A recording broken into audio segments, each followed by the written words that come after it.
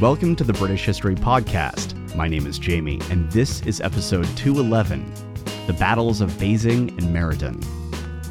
This show is ad-free due to member support, and as a way of thanking members for keeping the show independent, I offer members-only content, including extra episodes and rough transcripts.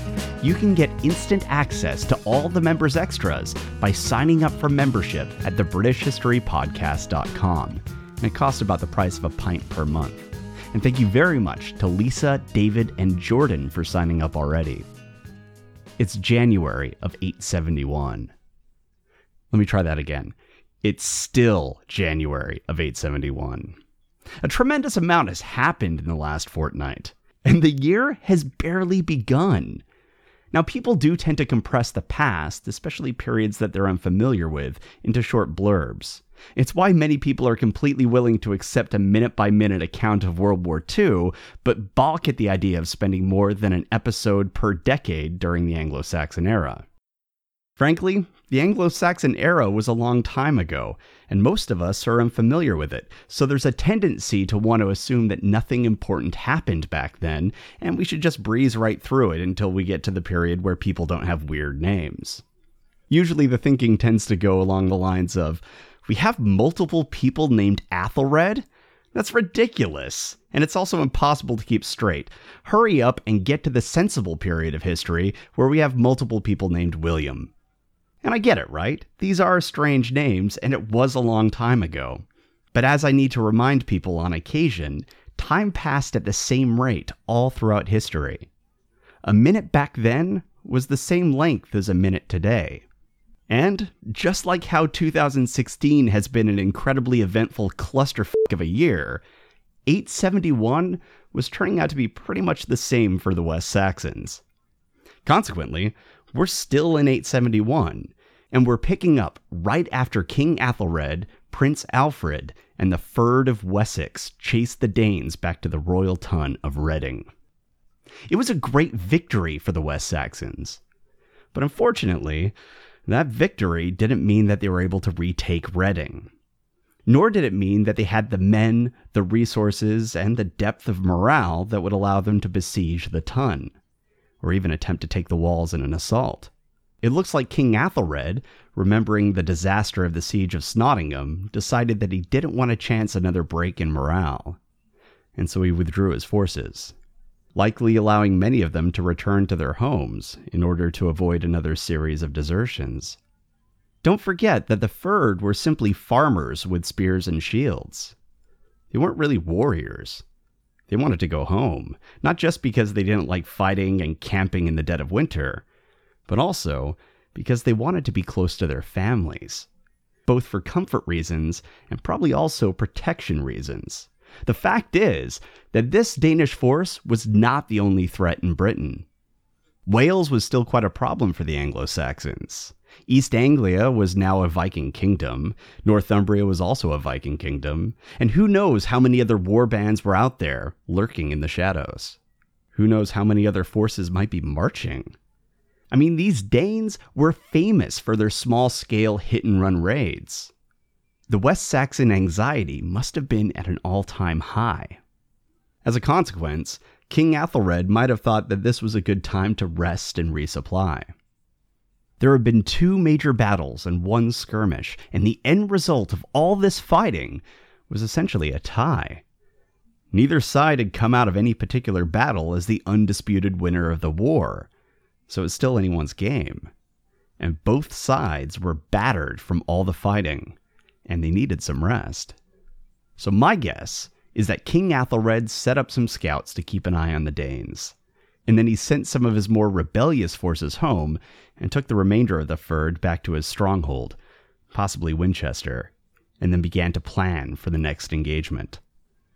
And heading back was actually a good idea, because the feasts of St. Fabian and St. Sebastian were coming up on the 20th, and the people were really due for a good feast.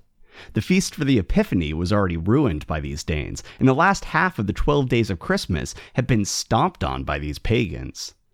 The Fyrd was probably itching for some good drink, good food, and games, stories, and all the things that you would expect from a feasting day. so they probably headed back and began their preparations. Meanwhile, within the walls of Reading, I'm betting that King Halfdan, who was now the sole king of the Danish invasion force, was probably wondering what to do next. Despite getting to the battlefield first, and despite picking the terms of engagement and even having the benefit of the high ground, these peasants and the boys who were leading them into battle had beaten the Danes at their own game. And now his partner in this invasion was dead, as were large numbers of his men, not to mention many of his jarls.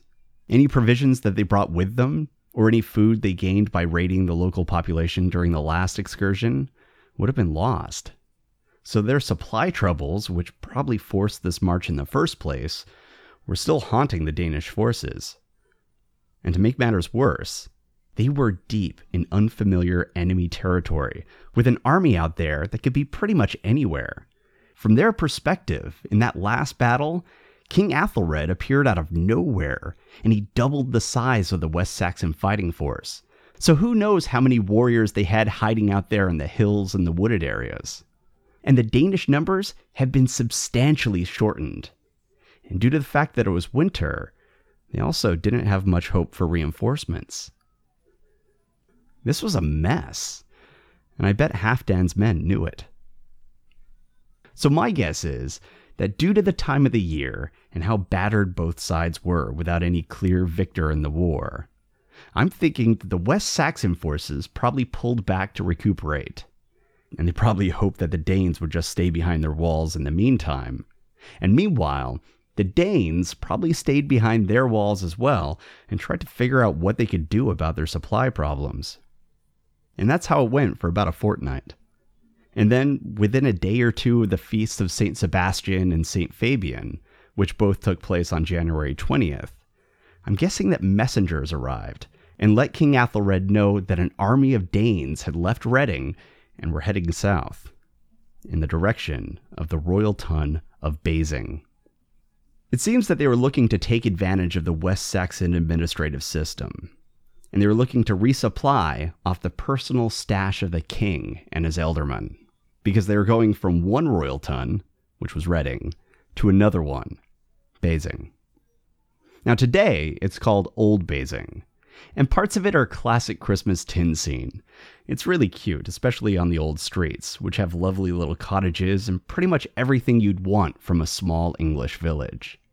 But in the Dark Ages, Basing was named for the family of a prominent figure in the region, Bassa, and that family was known as the Basingas, which eventually gave their name to the village, Basing. Over time, that village became a key player in the organization of the Kingdom of Wessex, and housed some of the rents that were collected from the Hampshire region. So it's a good idea to go there and get some food, but beyond being Halfdan's best bet for a resupply, there was another feature that made Basing particularly attractive. It was about a 17-mile march to the south of Reading, and from there, it was only another 21-mile march to the West Saxon stronghold of Winchester. So, besides being a good spot to resupply, Basing was essentially a halfway point on the road to Winchester. Now, we don't have any first-hand accounts of King Halfdan's plans, but given the number of tons that he could have marched to, selecting Basing seems like a deliberately provocative move, and a clear step towards the ultimate goal of crushing the House of Wessex. King Athelred of Wessex had to respond to this, and so he and Prince Alfred gathered the West Saxon Fyrd and marched on Basing. The Chronicle tells us that this was within a fortnight of Ashdown, so many scholars put the date on January 22nd, 871. But of course, dating in this period is difficult, and, quote, about a fortnight, end quote, could mean a lot of things. But it probably was sometime around January 22nd, 871, that the forces of King Halfdan met King Athelred and Prince Alfred in battle at Basing. The accounts for most of these battles are sparse in detail, but this one is particularly bad. We don't know how many men were brought to the field. We don't know the relative condition of the forces. We don't know who got to Basing first.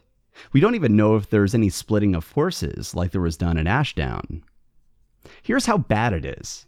We don't even know if there's a pre-fight prayer. The Chronicle and Asser remain really quiet on this entire affair. But here's what we do know. The fighting was fierce, and the writers made a point to let us know that it went on for a very long time. So we can assume that the two forces were probably closely matched in numbers and ability.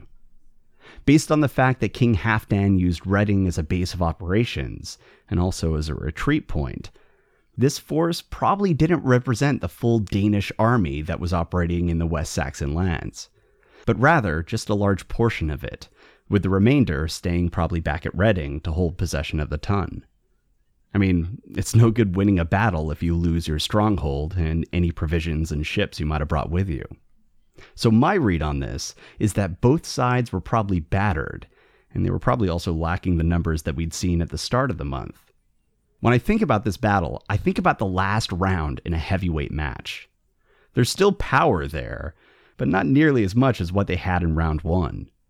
And the fact that this fight went on so long also tells us that this was a Pyrrhic battle for both sides. With no clear winner emerging and no clear advantage, this would have been a matter of morale and staying power, with both sides likely struggling to compensate for mounting casualties. The silence in the record regarding tactics also suggests to me that there weren't any noteworthy strategies that were being employed. No surprise attacks from either side. Just a straightforward battle between shield walls that went on for what must have seemed like forever. Now, so far, in every battle of 871, we've been told about various high-ranking nobles who were killed. But we don't hear about any of those at Basing either. And I don't know what that means. Whether there wasn't anyone worth mentioning who was killed, whether the silence was for propaganda purposes, or whether there was some other reason for this. But the lack of a mention of any major deaths is striking. All our records tell us is that after a very long and brutal fight, the West Saxon shield wall broke, and at the end of the day, the Danes remained the masters of the field, and presumably Basing. But what they don't say is whether they held Basing, or whether they looted it and retreated to Reading with anything that wasn't nailed down. Now, based upon what comes later in the record, I suspect that they simply looted it, maybe burned a bunch of it down, and then left. Though I also suspect that might not have been the plan to begin with. I think they wanted to go to Winchester, because Basing was a good waypoint for the conquest of Winchester. But it was only good if King Halfdan had a strong enough army to hold it. And after all this fighting, I don't think he did, especially since Basing lacked the defensive qualities that Reading had. Reading was a natural fortress, but not Basing. And meanwhile, Halfdan's army was badly weakened following these battles. They'd fought 3 major battles and 1 skirmish in the course of about, 3 weeks? And so far, the only thing that had come out of it all was that everyone was limping and also getting pretty tired of this whole thing. A lot of shipmates had died. And for what? To hold a makeshift fort on the nexus of 2 rivers? This was supposed to be an easy conquest, and it was now the dead of winter. The strained morale of the Danish army was probably on the verge of total collapse. So spreading his forces out and hoping for the best in this situation would have been madness, especially if the West Saxons thought they had any chances of gathering another fyrd to attack them. So my guess is that as soon as it was practical, Halfdan went back to Reading. Besides, with the victory at Basing, their supply problems were probably over. On the other side, it looks like the army of Wessex was similarly dispirited and exhausted, and it looks like they went back to their homes to hunker down for the rest of winter. But while the fyrd and the army were licking their wounds, King Athelred, Prince Alfred, and King Halfdan all had something in common. They were all making plans for what to do once the land thawed and the campaigning season of spring arrived. Now, the record remains silent for the next 2 months, these 2 dead months of winter. And scholars suspect that, for the most part, the fighting had stopped, and what little violence occurred was in the form of small-scale raids and skirmishes against those raiders. But then we're told that about 2 months after the Battle of Basing, the armies of Halfdan and Athelred met once again at Mardin, or Meriton. Unlike Reading and Basing, we don't know exactly where this was, so it's hard to draw details of what the strategy for the two forces might have been that led up to this clash. Furthermore, the dating is soupy. Saying about 2 months isn't exactly the best way to date events. So while most chronological histories place the next meeting of these armies on March 22nd, 871, at a place called Mardin, it's probably safer to say that the battle happened in the spring, somewhere. But there is something that I want to point out, because I think it's critical for our analysis of these records. Asser doesn't say anything about the Battle of Mardin. Not a word. Zip. Now keep that in mind when we talk about this fight and the aftermath, because I think it actually is quite important. So, the Chronicle tells us that about 2 months after Basing, King Athelred, Prince Alfred, and Bishop Heamund fought the Danes at Mardin. Much like at Ashdown, the brothers split their forces in two.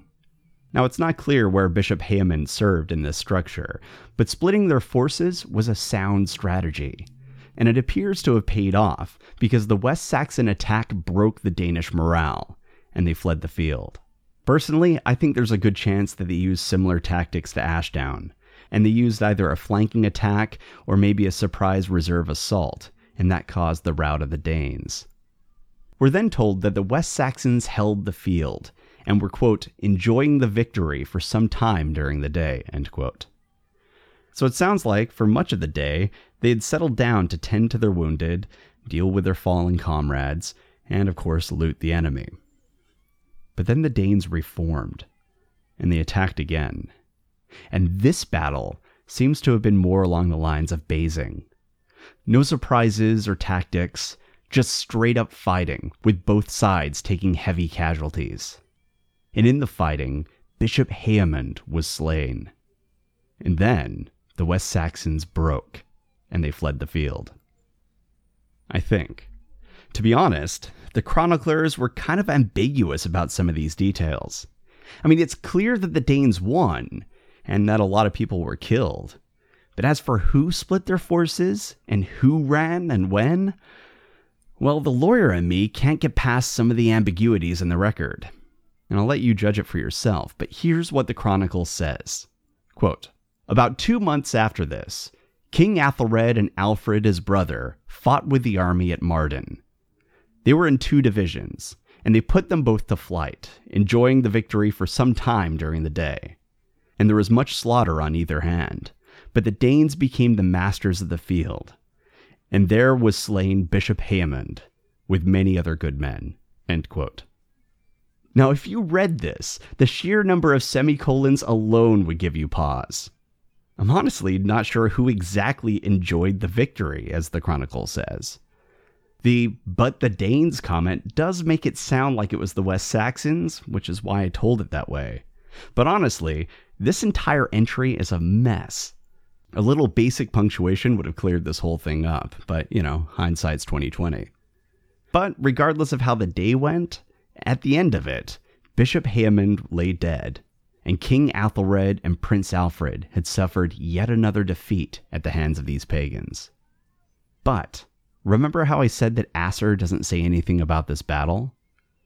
Well, I think that's really important because, much like the Chronicle, Asser was putting together a rough chronology of these events. And instead of telling us about the Battle of Mardin, he tells us about the death of King Athelred of Wessex. He tells us that after Easter, so after mid-April, King Athelred died, and he was buried at Wimborne Minster. But he doesn't tell us how he died. Nor does the Chronicle. And that's starting to get a bit fishy, isn't it? All of these sons of old King Athelwulf dying, and there's no causes? They just drop dead, and the Danes just happen to be in the area nearly every time. It's weird. Needless to say, there's quite a few theories about what happened here, and many scholars suspect that King Athelred actually died in battle. Or maybe he died sometime later as the result of wounds that he sustained at the Battle of Mardin. But whatever the case, the king was dead, and out of all the sons of Athelwulf, now there was just Alfred, the last Atheling. Kent, Mercia, Cornwall, Wessex. Long ago, the Heptarchy lived together in harmony.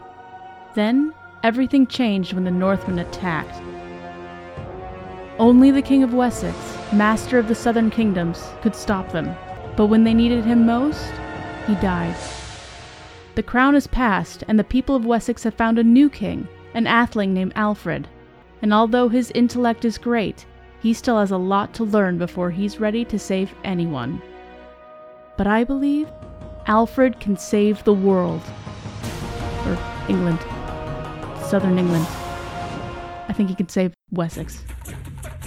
If you have any questions, comments, or concerns, you can reach me at thebritishhistorypodcast@gmail.com, and please come and join us on Twitter. It's actually a fantastic way to go and interact with the community, and I've kind of fallen in love with it. So if you'd like to join us, we're at British Podcast, and if you'd like to join any of our other communities, you can find links to all of them at thebritishhistorypodcast.com. Thanks for listening.